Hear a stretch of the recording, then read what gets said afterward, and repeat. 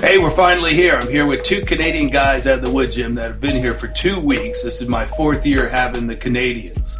One is Matt and one is Alex.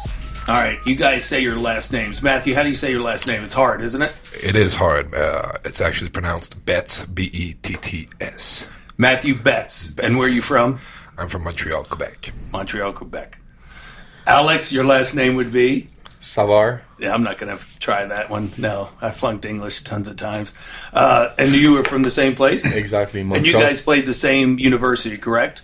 Correct. All right, so Matthew, tell me your journey of how you got to the Wood Gym. Well, pretty much I've just been playing for the last 4 years for Laval University with Alex. Had a blast there. Obviously got to know a bunch of good people there, a bunch of my teammates who are now my brothers there. My journey to the Wood Gym basically is me trying to do as much as I can to go to the next level, to the professional level. Either it's for the NFL or the CFL, and we had the chance, and I'll speak for myself, but I think it's pretty much a story that's the same for Alex, where we're working with our agent, Sasha Gavami, who has worked with you in the past, sending Laurent here, sending Anthony here, who are now in the NFL with both Kansas City Chiefs and the Tampa Bay Buccaneers. So, in a sense, we're trying to follow in their footsteps, just trying to get ready for All-Star game. I'm going to the Shrine game, who will be held on January 19th in St. Petersburg. So I'm just trying to get in shape before that. Obviously, we had a long season winning the championship there, but we're just trying to stay in shape and get ready for a great off season. And when did your off season? When did your season end? I don't remember the exact date, but really November 27th. The end of 27th, November 27th. Is it like college football where you guys play like a bowl game or a playoff game? Because Laval is what you guys have been telling me, and even the gentleman on the couch, Nate Gillum, who plays at Wake Forest, we were talking about, like, you guys are the Alabama of Canada, correct? Yes, well, we're the team who has the most national championships in the history of our league, and we're a young program. We're a program that's only been in the league since 1995, so we have 10 national championships since 1995. Our head coach, Glenn Constantine, was part of it on the whole 10 of them, with pretty much the same coordinators. He's been the head coach for 9 of these championships. Before that, it was Jacques Chapdelaine who was there, who's been a long time in the CFL. So that's pretty much what we're saying, in the sense that we're a team that's been dominant over the last couple of years. One of the prides there at Laval is that we have a 5-year eligibility to play football down up north, and nobody's ever been through that program for a whole 5 years, for a whole cycle without winning a national championship. So we like to say that the guys who go there will be able to compete for championships, but mostly become better human beings and just try to have fun while we're at college at the same time. And this is a totally different university than McGill, from where Laurent came out of, correct, Alex? I think, yes. It's not like the same, like the installation down there. It's not like as good as ours. And I think that you're going to McGill like for mostly like for school, actually, more than football. And Laurent's the starting right guard for the Kansas City Chiefs, for the listeners out there that don't know. And he's dominated. He came onto the scene and has made his way for the Canadian guys, I would say, in the last, 10 years or so? The only practicing medical doctor in NFL history that's doing what he's doing. So I already was like training in season like once a week with the team, because he had like to do school during like practices. Yeah, and I think the first year he got out of Andy Reid was so impressed by him and his responsibility that he released him from OTA so he could go back and do his studying. So I thought that was pretty cool. So Alex, what do you think of the Wood Gym and the experience you've had here the last 2 weeks in Knoxville, Tennessee? I mean, it's been amazing. You, Patron, you're an amazing guy. And I love like the way it is like inside. It's like you want to be a savage down here. Like, you know, it's like you want to bang some weight, and I liked it. Good. I mean, I think both of you guys are going to tear up your bowl games. They both leave Saturday to go off to the NFLPA in the East-West, and I think you guys are going to be super prepared. I know you're heavier, hopefully leaner, not slower, but, I mean, it's been an amazing 2 weeks, I know, and it's flown by. I mean, we take off tomorrow to Lexington, Kentucky to work with Chad Pennington, who was the Jets quarterback for 10 years and with the Dolphins, and, had him since 15 years of age from Webb High School. And that's going to be a great experience. I'm even looking forward to basically chilling out on the ride, and just kicking it and getting up there and getting some work done. And then we get back probably around 4, and we'll do a light session with the Cleveland Browns owner, Jimmy Haslam, at 5 o'clock in here. And then go out to eat and shut it down, and everybody takes off to their places. It's going to be really, really cool. I'm so excited. So take me through the process after your East-West game and your NFLPA game, which I know you guys will do great. You have pro days set up, obviously, right? So you go back, and will you start doing your training again, or do you guys have to go back to school? I don't even know your education and where you guys are.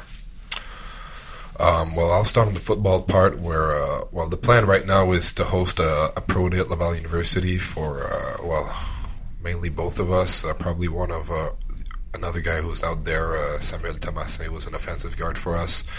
Nothing's done yet for a date or if it's going to happen, but that's the plan for us right now. And the whole point of us going to our All-Star game is to get enough scouts who are interested in seeing us perform for physical tests to come out in Quebec City and to see us perform on a pro day. So that's mainly that's going to be the main objective for us for the next week, to show ourselves that we're good on the football field, so that we'll be able to run our tests in front of the scouts.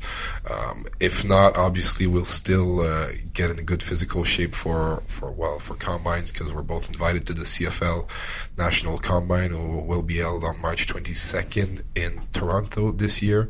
So this is another thing for us, for the CFL scouts. On my part, obviously training will be my main focus for the off season, but I still have a semester to complete my bachelor degree. So I'm finishing my degree right now in education. I just had my final internship the last semester in the fall, so I'm basically done, but I still have a couple of classes to do to get my final credits to get my degree. And you're going to be a teacher when it's all said and done after football, correct? That's the plan. Obviously, I have a bunch of projects. I can't necessarily tell you what's going to happen with me, with my future, with my professional career. No, I don't have to kill you, Chad. I would like to be able to tell you what I'll be doing, but pretty cool. The whole thing of it is that I don't know, and I think it's part of the journey, not really knowing what's up for you. But I think that we're privileged to have been playing for Laval University, to have been there for college, and I think the main reason for that is the opportunities that will be open for us afterwards. And I'm talking even though with or without a pro football career, I think that's what you really want. I don't necessarily want to say that I played in the league for I don't know how many years, couple of years, just to say I played in the league.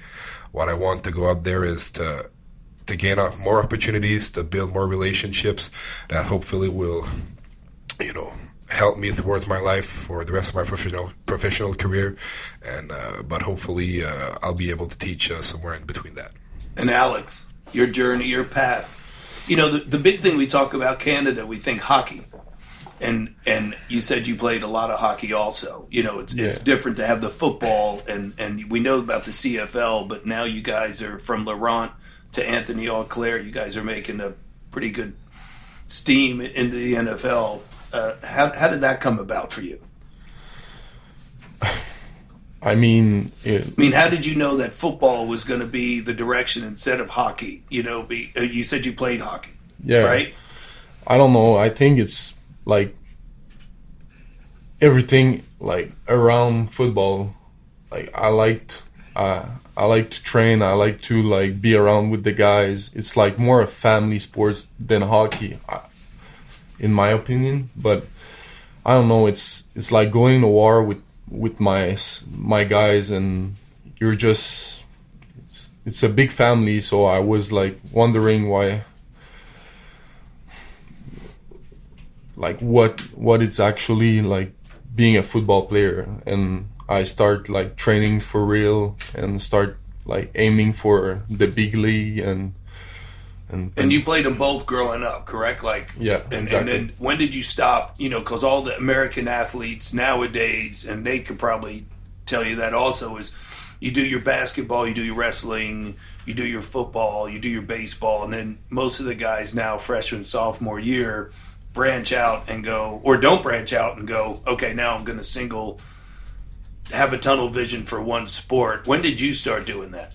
Where you were hockey and football, and then finally I was dissipated in my last year in my last year in high school, and I decided like to just play football, and like I give up like on hockey. And that's it. That's what you were going to. And your high school, take me back to that, because you guys call it a CJEP year. So your high school is 4 years or 3 years or 5 years? 5 years. So 5 years. yeah. So everybody here you're 23, Matt, correct? Correct. And you're 25. Yeah, exactly. Yeah. You took a year off to take care of some family issues, and then, Yeah, and I take a year off to do my firefighting school, so it's like my plan B if it doesn't work with the pros, actually. so you're gonna be a fireman. Yeah, That's I hope pretty so. cool. Yeah. That's pretty. You'd probably be the largest. You'd probably be part of the building once you get in there. Is there a fireman your size on? Would you say squad, team, what unit? What would you say? It's a team actually, Yeah. but How many is in your fire department? That's pretty neat. it depends. I mean, in Montreal, it's like 12 to 15 like firemen in the same like team, and like the other town around Montreal, it's like I think 6 or 7 men. Wow, that's pretty. Yeah. That's pretty neat. Okay, so now let's go one more thing into the sport, and I'll stay with you, Alex, since we're rolling. How'd you become a tight end? Did you also play defense and then No. branch out again? I never played a defense. I always played receiver.